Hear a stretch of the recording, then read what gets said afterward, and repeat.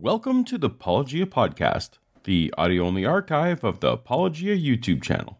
Note that some content was designed to go with visuals, but the imagination can be a powerful thing.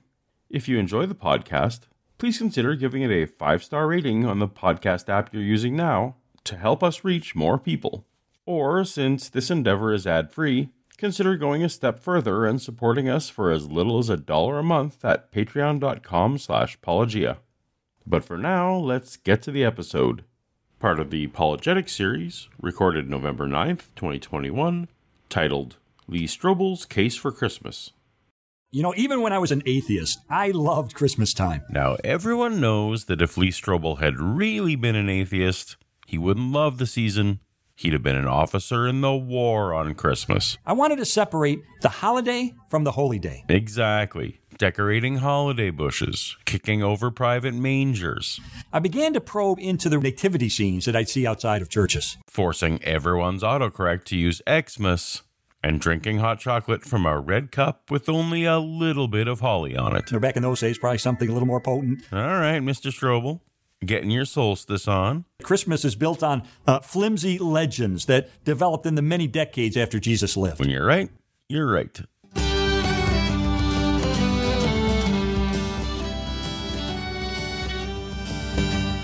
Welcome to Apologia, where a former Christian takes a look at the claims of Christians. You may be familiar with Lee Strobel, the former investigative journalist who set out to prove that his wife was wrong. But after my wife Leslie became a Christian, and I started to investigate the identity of Jesus. But after the cold shoulder from her for a while, Lee concluded that she was right all along. Many husbands can relate. Lee turned this experience into a book called Case for Christ, and later the Case for Faith, Case for Easter, Case for a Creator, Case for Miracles, and so on, and so on. Well, today we're going to join Lee for his multi-part video seminar called Case for Christmas. I'm so glad that you're joining me for this 4-week experience as we set aside Santa Claus and Christmas trees and delve instead into the question of what we can really know with confidence about the birth of Jesus of Nazareth. Lee used to make a living writing newspaper articles, so we can know that there will be no bias in his conclusions. When we investigate Christmas, we not only have to separate the commercial aspects of Christmas from the spiritual roots of the holiday, but we also need to drill down deeply into the historical record to determine exactly what did take place in Bethlehem 2,000 years ago. And by historical record, I assume Lee means the accounts at the beginning of the Gospels of Matthew and Luke, because that's pretty much what we've got. Because sometimes we find that legends have contaminated the actual account of what really took place. Let me give you an example. To prove that he's serious about finding the truth no matter what, the first thing Lee does is some debunking on that Christmas pageant notion that there was no room in the inn for Mary and Joseph. Pigpen, you're the innkeeper. In spite of my outward appearance, I shall try to run a neat inn. But skeptical investigative reporter Lee Strobel is super skeptical. He'd never just take something like this at face value without checking it out first. I'm sorry if I pop any bubbles or meddle with any Christmas carols here, but there was probably no inn and probably no innkeeper. Many scholars doubt whether Luke is talking about a hotel at all. You see, the Greek word that many Bibles translate as inn is katalima. Then katalima is best translated as guest room. In fact, the NIV Bible translates Luke 2, verse 7, as saying that Mary gave birth, wrapped Jesus in cloths, and placed him in a manger, quote, because there was no guest room available for them. Many scholars say this is the most accurate translation. But then subsequent translations, for some reason, and that includes the King James Version, use the word inn.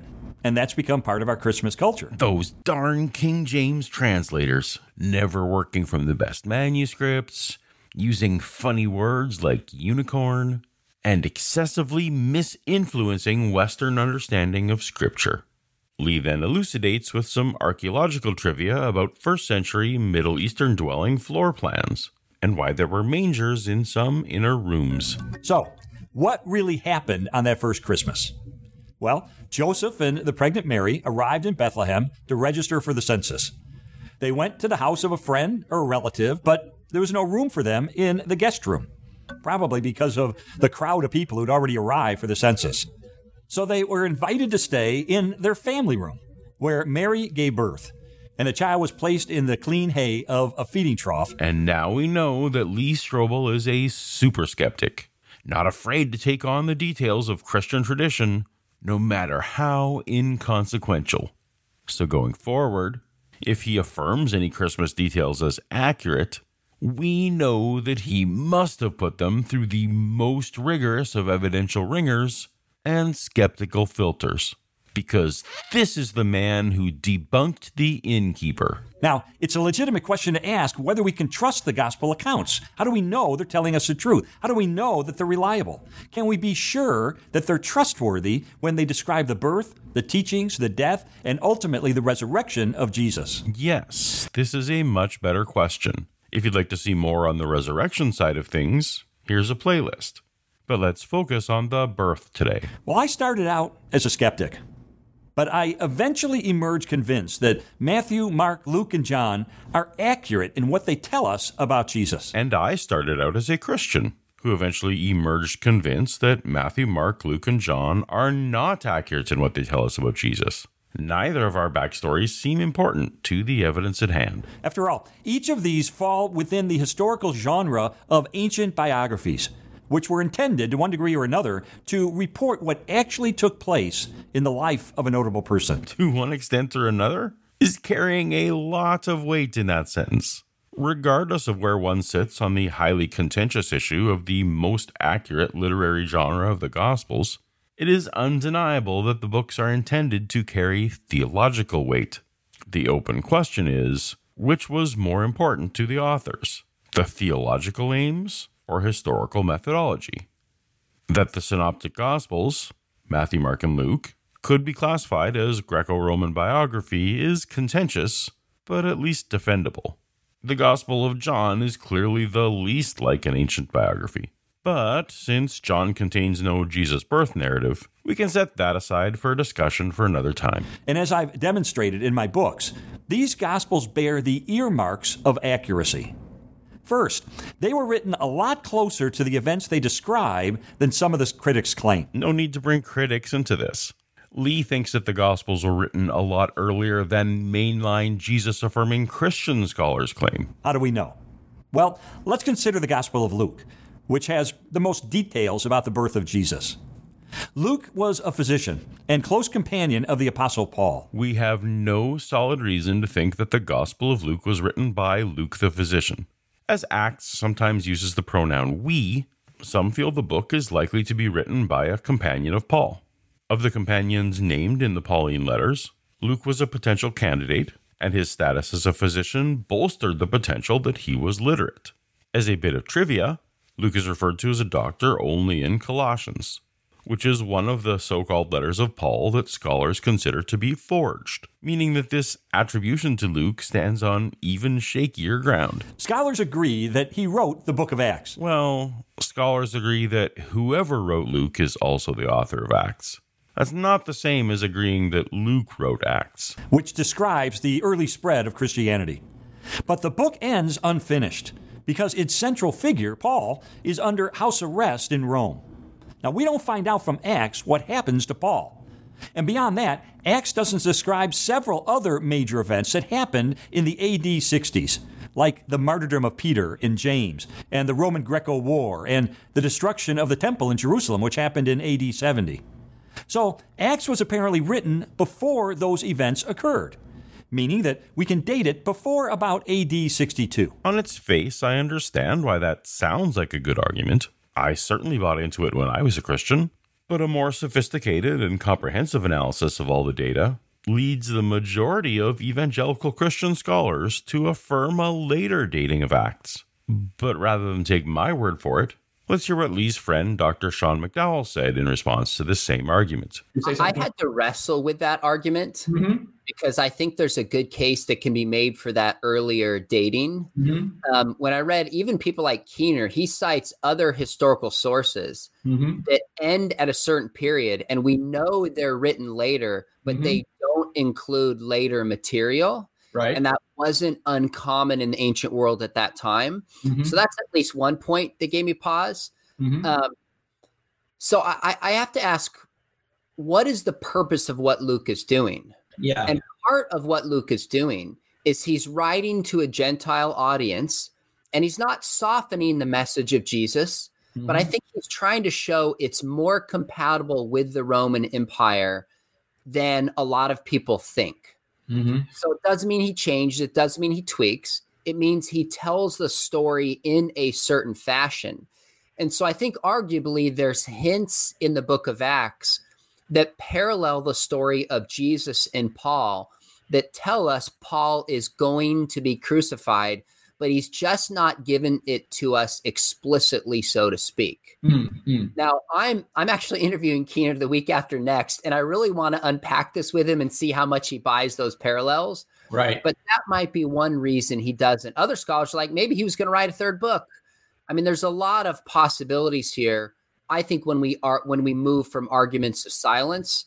So I just, historically speaking, was not sure how much I could get out of that argument. If Lee can't get the more educated Christians on board with this, I'm not sure how it should seem compelling to a Christmas skeptic. Now, we know that Acts is the second of a two-part work written by Luke, the earlier one being the Gospel of Luke.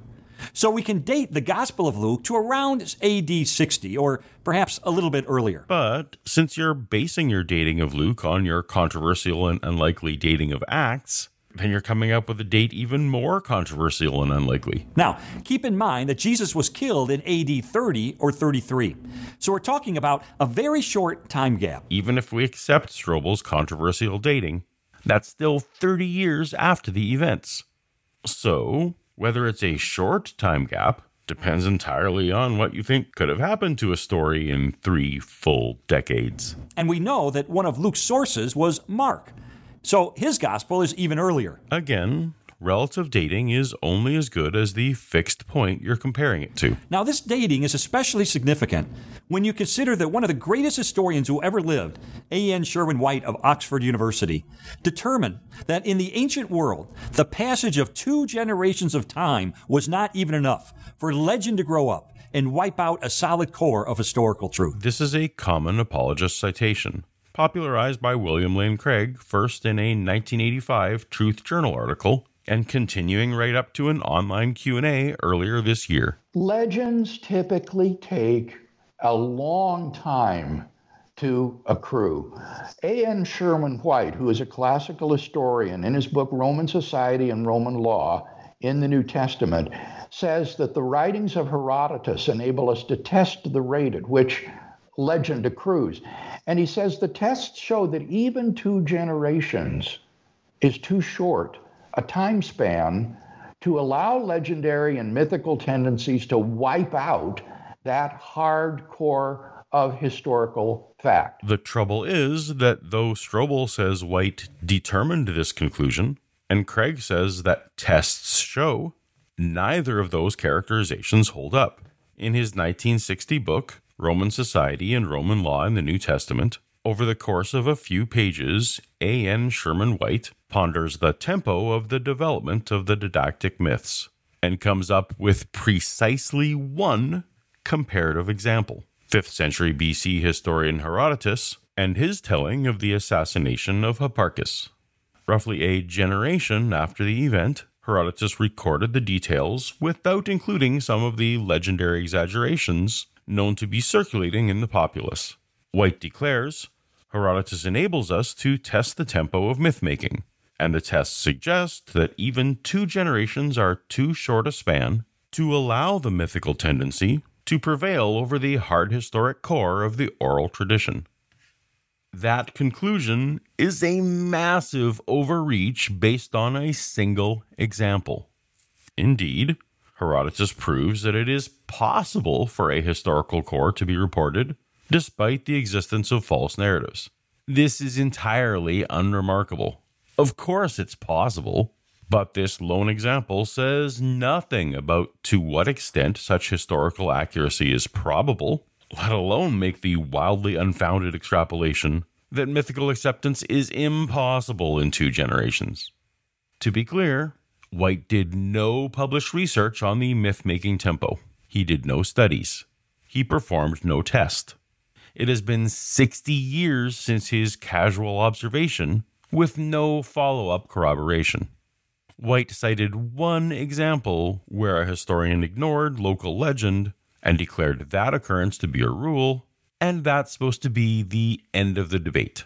If all it takes is one example, then allow me to refer back to Strobel's earlier debunking of the innkeeper.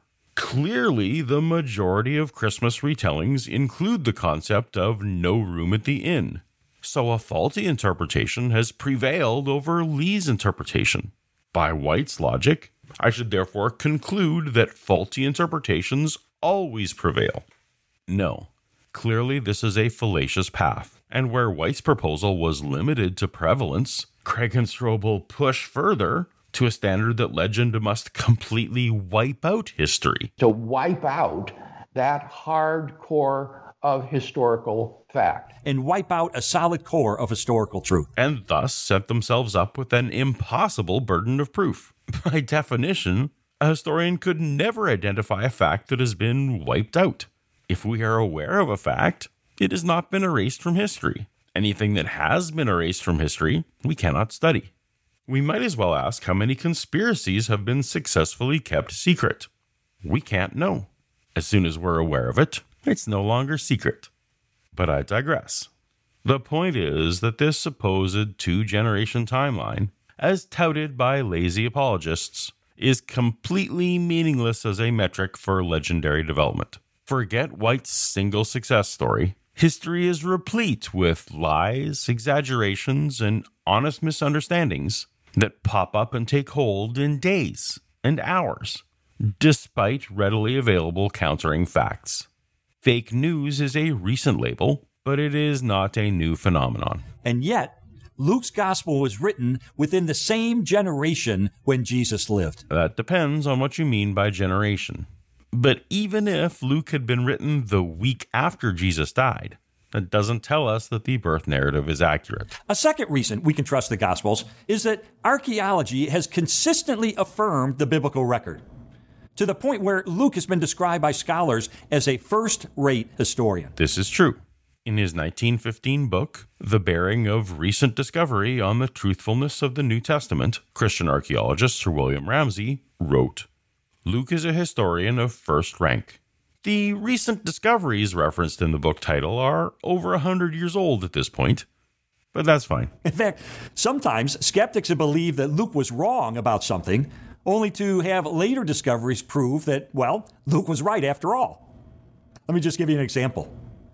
Luke says that after Jesus' birth in Bethlehem, he grew up in Nazareth. That's a strange example to use to bolster the historian prowess of the author of Luke. About 40% of the content of the book of Luke is copied directly from the book of Mark. Both Matthew and Luke are essentially Mark with bonus material.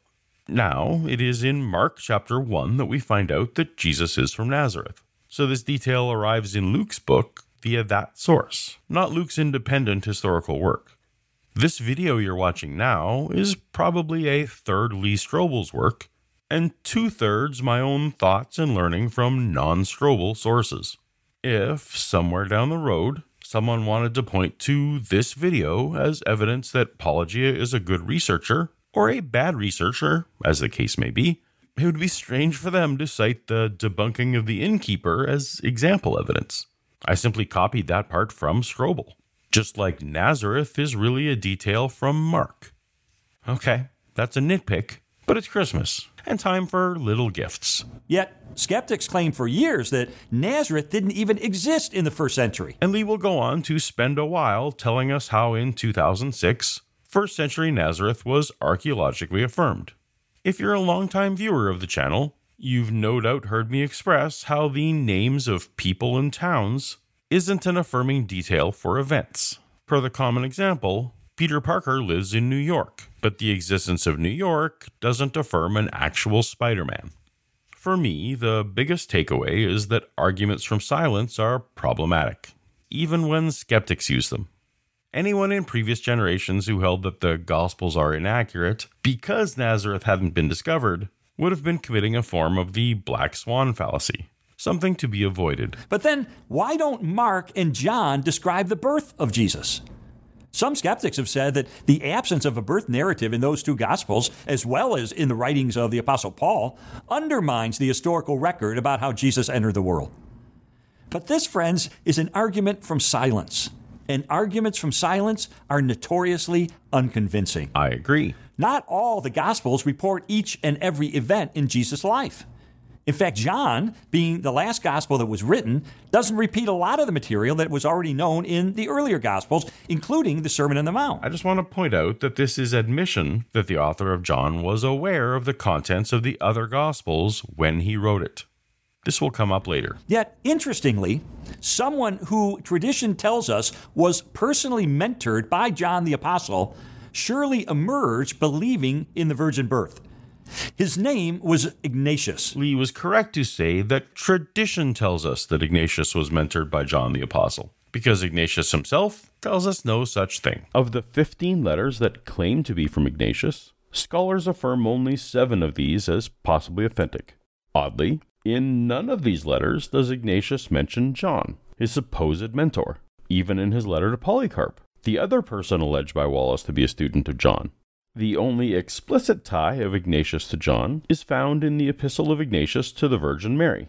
However, this letter is universally rejected as authentic, having been written not in Greek but Latin, and in the 5th or 6th century, not the 2nd. Ignatius' inclusion in this list can be from church tradition only, since this is one of those rare cases of literally no textual evidence for a claim. Strobel began this video by demonstrating that the tradition of the innkeeper is dubious, but is now resting part of his case on mere tradition. Seems inconsistent to me. And he became the Bishop of Antioch. Now, in the year AD 108, he wrote a letter in which he explicitly says that Jesus was, quote, truly born of a virgin. Now, where did he learn that from? Could it be that he learned it from his mentor, the author of the Gospel of John? No. Lee just admitted that the author of the Gospel of John was aware of the content of Luke and Matthew. So even if the author of John told Ignatius, the explanation with the fewest assumptions is that the author of John learned this from the Gospels of Luke and Matthew, rather than the extra assumptions that he was a personal eyewitness.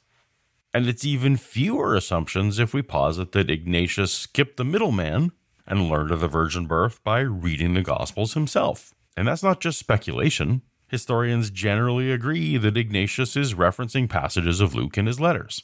He's read it. Occam's razor should apply here. As for Mark, he simply doesn't deal with Jesus' early years in his Gospel. That's a literary choice he made. However, he does implicitly reference the unusual nature of Jesus' birth when he quotes someone in Mark 6, verse 3, as referring to Jesus as, quote, the son of Mary. Now, normally, a Jewish person would be identified with his father's name, even if his dad were deceased. But here we have an implicit acknowledgement that Joseph was not the biological father of Jesus. Something was unusual about his birth. Even when I was a biblical inerrantist Christian, I had a hard time believing that passages where the author was quoting a crowd were intended to be exactly word for word that could merit modern quotation marks. This is the case here. The nebulous crowd is allegedly calling Jesus the son of Mary. Is that the author inserting an implicit reference? Or is the author actually quoting word for word? Keep in mind that Lee Strobel would admit that Mark was not a first-hand witness to the event. Or is this merely a quirk in wording with no intended deeper meaning? I'm told that the Greek in Mark is unsophisticated. And with Strobel's interpretation, we'd need to assume that Jesus being conceived out of wedlock with a non-Joseph father was common knowledge. If the Gospels are accurate, then Mary and Joseph were engaged at the time of the conception, and Joseph tried to handle the situation privately. So this is a lot of gray area and conjecture. As for why the Apostle Paul doesn't mention the circumstances of Jesus' birth, the answer is that it simply wasn't relevant to the issues that prompted him to write the epistles. Besides, Paul doesn't mention a lot of details about Jesus that are already covered in the Gospels. Paul's letters were written at least 10 years before the Gospels, so whatever reason he had for excluding Jesus' stories, It wasn't because people already had the Gospels. For instance, he never mentions Mary or Joseph or Nazareth. So are we to presume they didn't exist? Of course not. Fair enough. Paul mentions almost nothing about earthly Jesus. What we get from Paul is that Jesus hung out with disciples, ate a meal once, and died. Paul talks about Jesus' earthly life so little, it's impossible to be confident what Paul knew or what he would have endorsed. So, what have we learned so far?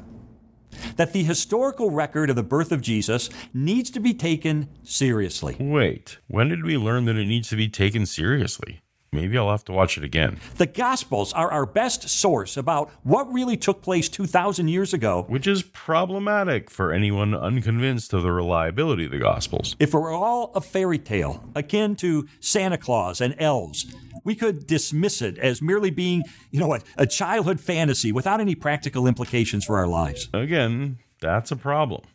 Because I'm not sure that the story of virgin birth is any different than one of Santa and elves. I thought we were here to determine this, not to presume it. But because it's true, Christmas cannot be ignored.